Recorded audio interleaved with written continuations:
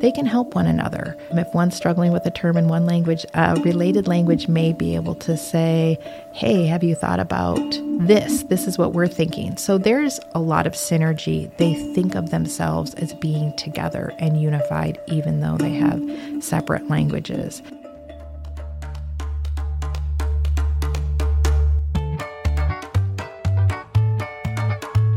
Welcome to the Essentially Translatable Podcast, brought to you by Lutheran Bible Translators. I'm Rich Radowski. And I'm Emily Wilson. And this past Concordia Mission Institute had missionaries and staff members from all over the world. And our regional director for Southern and Eastern Africa, Papua New Guinea, and Southeast Asia, Sarah Esala, was in the office. And so I had the opportunity to talk with her about her recent visit to Papua New Guinea and the partnerships that exist there, and just how the Holy Spirit is working among the language communities and their excitement for Bible translation ministry. Yeah, it really is exciting how the Lutheran Church is taking a lead on Bible translation, and that's what Sarah really got to see, how much that's developed and how they're doing that within their context. So I wish I would have been there for the interview, but excited to share it with all of you. Enjoy this episode with Emily and Sarah.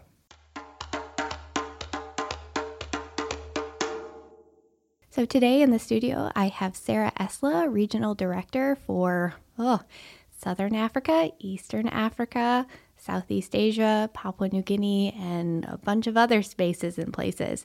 So welcome to the podcast. It's great to be here.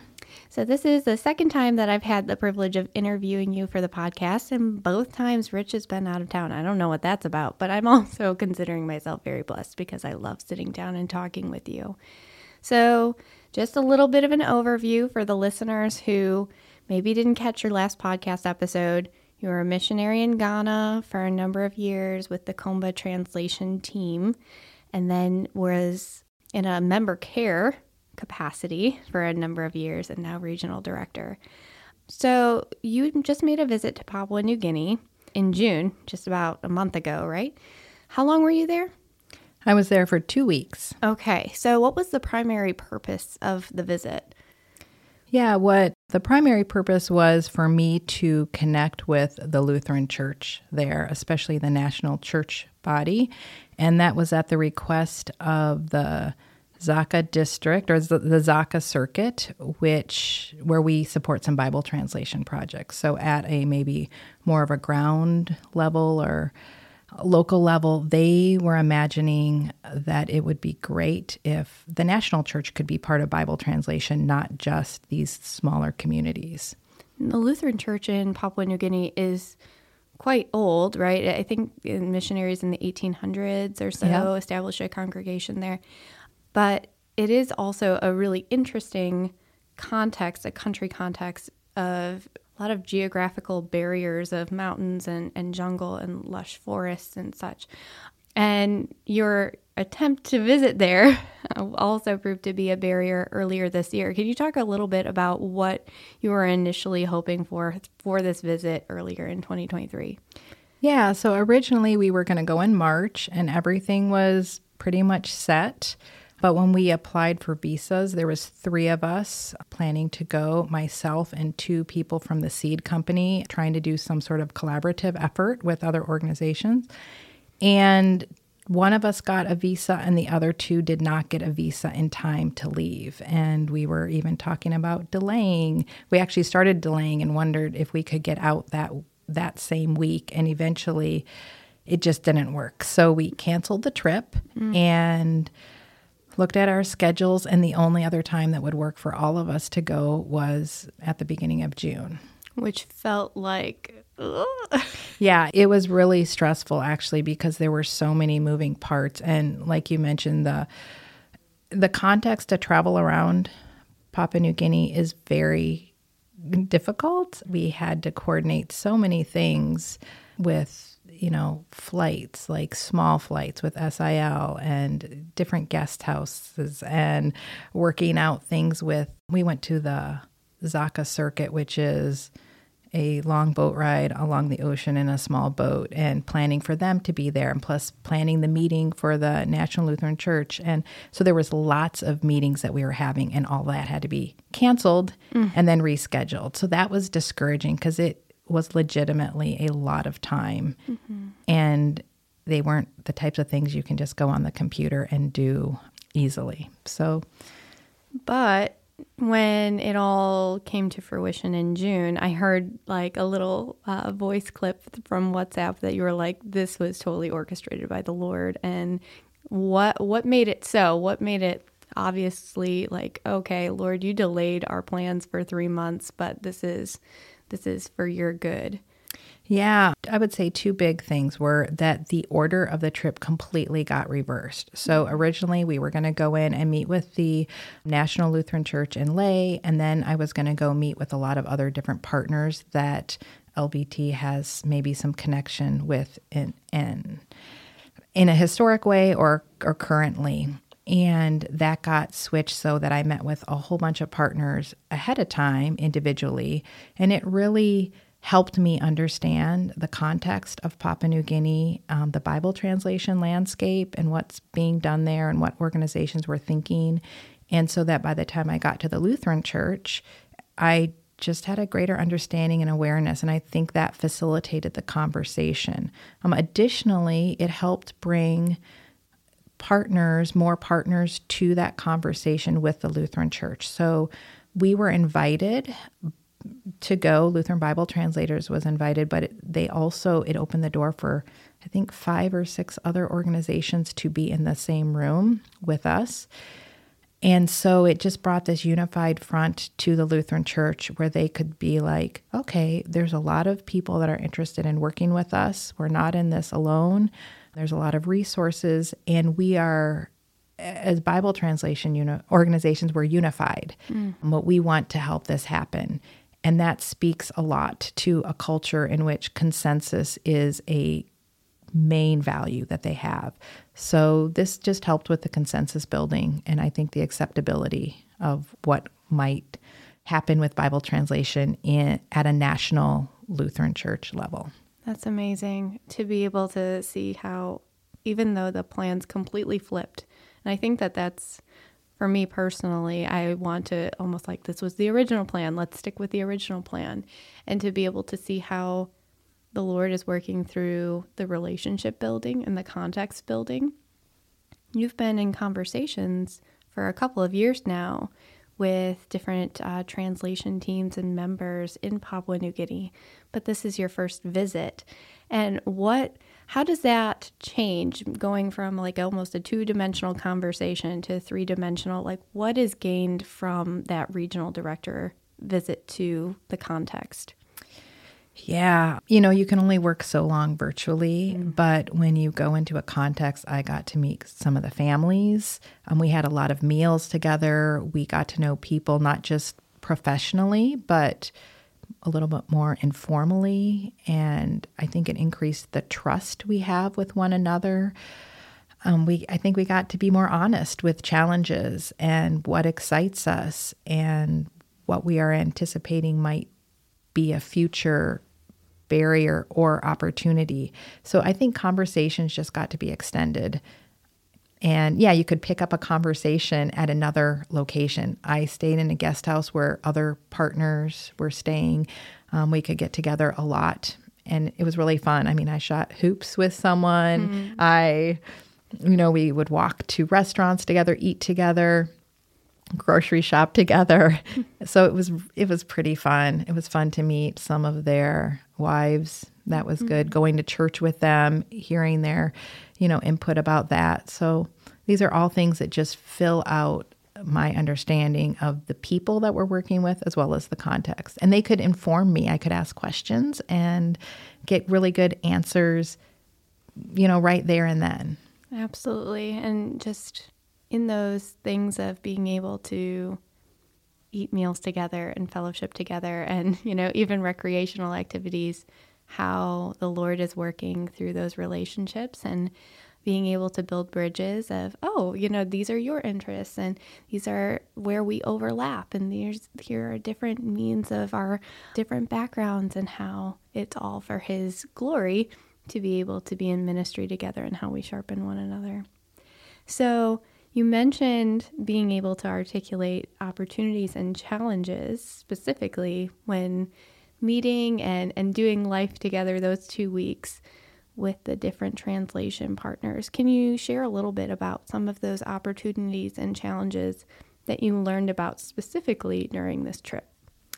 Yeah, I think I'm going to start by just talking more at the local level with the Zaka circuit and a little bit about the uniqueness of that context. And because it was really out of that we've come to this point of talking with the national church. So I had the opportunity to take the 4-hour boat ride on this little boat on the ocean to the Zaka circuit, and we climbed a big hill to get up there in my flip-flops. And oh my goodness. But there was all these people waiting, these 3 language programs that we are helping to support. And they had the whole program organized. I mean, they were very organized and they are very driven. And that has been exciting. But to be there in person and see how they're making it work and to hear their voices was really powerful. And something that's really fun is that these 3 projects essentially were told, or the Zaka circuit was told by Bible translation organizations, we can't help you. You don't fit our criteria in some way. But the Zaka circuit has a vision to have all 6 languages in their circuit have the full Bible by 2050. So this is their vision. And so they just, as they were being told by different organizations, they were like, well, how are we going to make it happen? So they reached out to Stephen Toboko, who is a main contact for us. And Stephen had ways to connect with LBT, and he really shared about the vision of the Zaka circuit on their behalf. And I got to hear, I now got to talk with the leaders themselves about this vision, and they realized they might not get help from other people, but they needed to have God's word. It was so important for the church's growth and life, and so they came up with their own system for how it was going to happen, and they started reaching out to people that might be able to help them, and they were able to get a computer or 2. They had Stephen, they worked out with Stephen, who has the ability to do training and consultant checking to help them on an individual basis. And then how are they going to pay for this? They decided that all their people would be volunteers. Wow. We sometimes think, we all are involved in the church. Some people sing in the choir. Some people help with count the offering and an usher and do different roles in the church. And they felt like Bible translation is like that. And so instead of hiring really special translators and these 3 people are going to do it all, they looked at their congregations that make up their parishes and they selected teams. And a lot of their teams have like 15 to 20 people that work part-time. Wow. So a lot of people, but they don't get paid. So they're just volunteering, doing a little bit. They're able to then do their gardening, which is how they support themselves and feed themselves. And these people do hand translation, so they don't have to learn computers and stuff. They hand write out their translation after they've gotten some help with exegete work and everything, and then they bring it to a team leader, and then that team leader then can work with the coordinator or the consultant or something in that way. And so the team leader is doing a lot of coordination on who's going to do what and everything. This was all their model. They came up with it. They felt like it was sustainable and it would be the way that they could do translation. However, there are a lot of expenses that come with translation. For instance, they didn't have computers or good computers, and that can really help with translation work. They don't have power in their remote areas, so some solar setups help. And these, I would say, extra costs are especially what Lutheran Bible Translators has been able to come alongside them and support them. It's not necessarily the day-to-day operations. They've figured out a way to support that and to sustain that. But some of these large expenses, is the way we can really contribute. And so they came up with this great model, and they're very excited. These 3 languages work together. They're related somewhat, so they actually can help each other. So when they come together, they're all there for this, similar training and stuff. They can help one another. If one's struggling with a term in one language, a related language may be able to say, hey, have you thought about this is what we're thinking. So there's a lot of synergy. They think of themselves as being together and unified, even though they have separate languages. So this whole model is exciting for me. I've seen how Bible translation projects work elsewhere. I know some of the struggles. I would say, so that's the exciting part. The challenges are kind of like I said, getting the computers, maybe having a good place for training.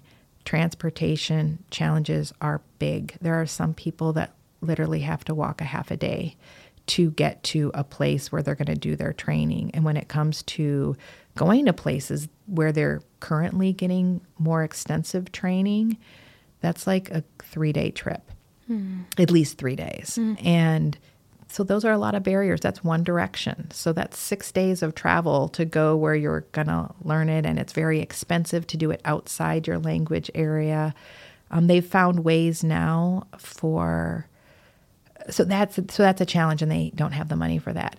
If they stay more locally doing that, so one of their requests is that there would be some sort of building or facility where they could bring the current 3 translation teams and hopefully all 6 as they add more ones on more locally, because then they can provide all the food for it. Just like some people are volunteering as translators, other people volunteer and come and do the cooking. The whole community can bring their own food that they grow from their gardens. And so it's, in some ways, it's free. It's not free because they are providing gifts in kind, but that's how they can sustain it. And so they come along and they feel part of the team. And it's appealing because it's community ownership. It's really community and church driven. And this is how they've decided to do it. And it's working. Kind of reminds me of the early church in Acts, of being able to say, this is what I have to contribute, and these are my gifts. These are my spiritual giftings of hospitality, or maybe the Lord has gifted them with that insight into their language and being a representative. One of the things that Ishni and Ruthie had shared during their visit to Tanzania, we shared about this in a previous episode, of how the community talked about, yes, it's important for our translation to be accurate, beautiful, and clear, but also for members of the community, the translation team member, what makes a good translation team member? That they're in the church, that they're in the Word, and that they're actively involved. And I'm hearing that this is a volunteer task, but it's more than just a task. It is their heart's desire to be able to have God's Word, and not only for their own community, but for surrounding communities. That's kind of what the heart is of this More Than Words comprehensive campaign, is this ministry entrepreneur like Stephen or his colleagues of saying, we want God's Word for our community, but even more than that, we're wanting it for surrounding communities, for everyone to know that they are dearly loved children of God. So there's a lot of exciting opportunities ahead.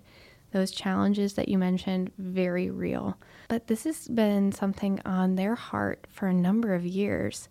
So they've had this, and what was it? You talked about it as a movement of the Holy Spirit, is that they saw for these past couple of years, that the Holy Spirit just unifying them, that they are of one heart and one mind to have God's Word. So what is it that has been in the community, the larger community of how to approach Bible translation? Have they been having to not really advertise, but promote Bible translation, or has this been known throughout, even beyond leadership? Well, I think, so in Papua New Guinea, what kind of happened in the early years of missionary work is the country was kind of divided up, where Lutherans would take this section, and another church, the United Church, took a different section. So it was kind of carved up that way. And it just, for organizational purposes and mission, that's sort of what happened. So what happens is you have parts of the country that, while they may have other churches represented now, they are mostly Lutheran. And the Morobe area, where the National Lutheran Church is set, is one of those areas. And that's where these projects that we're working with currently are found. So when the Lutheran Church, like the circuit from their level or the district level, puts something out and shares it with their pastors and everything, it kind of brings the majority of Christians and churches on board. And they do reach out to other churches too. But that's kind of how they bring people together. I would say another advantage to just really making this very local, and they've had the local training to some extent and the community checking, is that a need in general that I hear from around the world is we need more continuing education for our pastors. They've gotten some training, but as we're getting more familiar with Bible translation, there are some things that are part of Bible translation, whether the process or utilizing mother tongue scriptures or local languages that we actually haven't equipped our people for, our pastors for. Can you help us?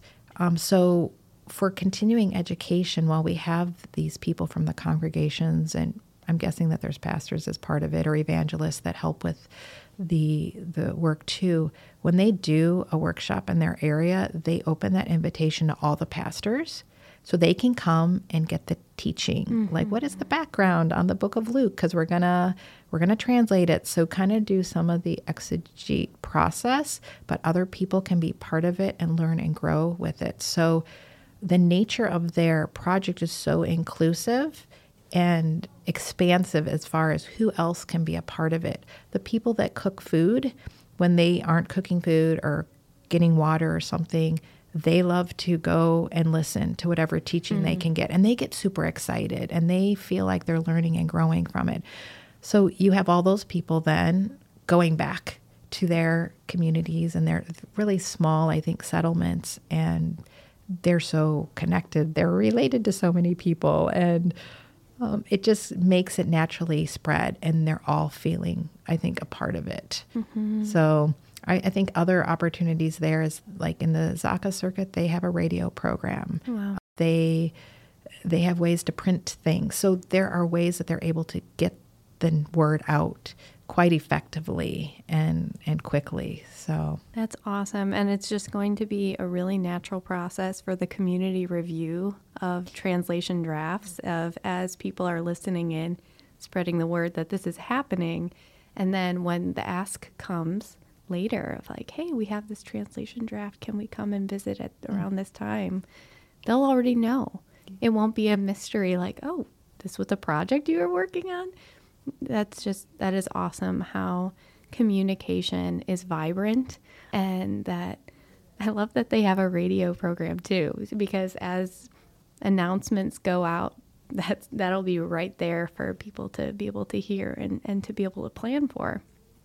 That's awesome. So what are some of the upcoming events that need to take place for Papua New Guinea, for not only on Lutheran Bible Translators' side of how we might be able to continue the conversation, but also how our prayer and our financial supporters at Lutheran Bible Translators, how can they be involved to be able to support the work that's happening in Papua New Guinea? Yeah, so I probably mostly focused on what happened at the very local level, but those people in the Zaka circuit were like, this is important. God's word is so important to us, and we know that there are really hundreds of other languages that are in areas where the Lutheran Church is the predominant church, and we want it to be taken on at the national level, with the national church supporting it, being involved so it can be for more people. And so they, made that invitation and worked it. They were the ones that helped orchestrate the invitation for us to come talk to the national church. Wow. And I think just praying for that to continue to go well. The national church, when we met with them, they showed us their strategic plan, and they said, look, we already had Bible translation in our strategic plan. We hope to start conversation in 2022. We're so happy you're here because this is part of our strategy. We know we need to reach more languages and do translation, and that will help the mission of the church. So that's a great privilege to be joining them in their vision that was already there. However, there's a lot of partners and potential in In Papua New Guinea, there are a lot of organizations doing Bible translation that have a lot of gifts to offer, and figuring out how the church could maybe utilize some of the strengths of other organizations would be great, and wisdom on how to do that. Lutheran Bible Translators, because we are Lutherans and Lutherans trust Lutherans a lot of times, we've been asked to sort of be a guide in helping with that process. So just pray for wisdom. This is a newer context for me. This is really sometimes a newer way of doing Bible translation. So we're trying to figure out what that looks like, even for the right people from Lutheran Bible Translators and within the country to come together, to be working together to figure out what the future can look like would be great. So they have accepted it. It's on their agenda. It will be talked about more next January. So that's a really important meeting. I think it's their national church convention at that time. So really prayers for the next months as we figure out, okay, what needs to be done, what conversations need to be had, who needs to be part of this would be great. Just praying for wisdom in all of that, and that God would, orchestrate the right connections and conversations to make a really strong foundation for work ahead. They have a seminary there, so there's implications for how Bible translation could be embedded somewhat in that, as well as what it would look like for them to reach out into other language communities and meet other needs. It's just an exponential effect of how the Lord is at work, and that it starts with a few conversations that seem like we just had this Concordia Mission Institute, and how God is able to do immeasurably more than we could ever ask or imagine. And just having this concept, that the Lord has provided not only the passion that people have, but that the partnerships, and how essential that is, that people from North America, from all over the world coming together to say, the Word is our foundation for being able to have a relationship with the Lord, and how we can grow together and sharpen one another, because it's the reciprocal, that vertical and horizontal relationship between the Lord and His people. So we will definitely keep all of our partners in prayer in Papua New Guinea and the various other regions where you serve. If you were to highlight one takeaway from your trip, this is when I was standing on the mountaintop and could see it all, what is it that you would want to share with our listeners? I am always amazed at the gifts that our partners give to us as far as understanding. Sometimes we have a certain knowledge base and an expertise, but I am always amazed at how much I learn from our partners.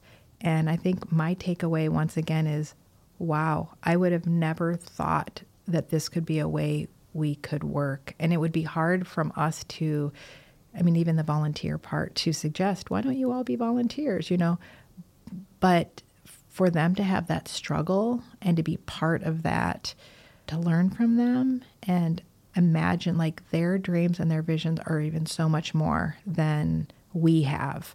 And so that's really my takeaway. I was blown away by how dedicated these people are, and kind of like you alluded to, immeasurably more.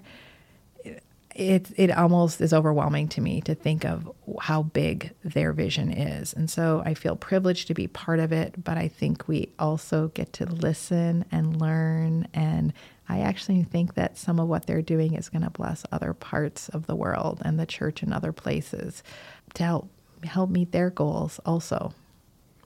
Thank you so much for sharing, and we will continue praying for you in your ministry. Thanks, Sarah. Okay, thank you. Bye-bye.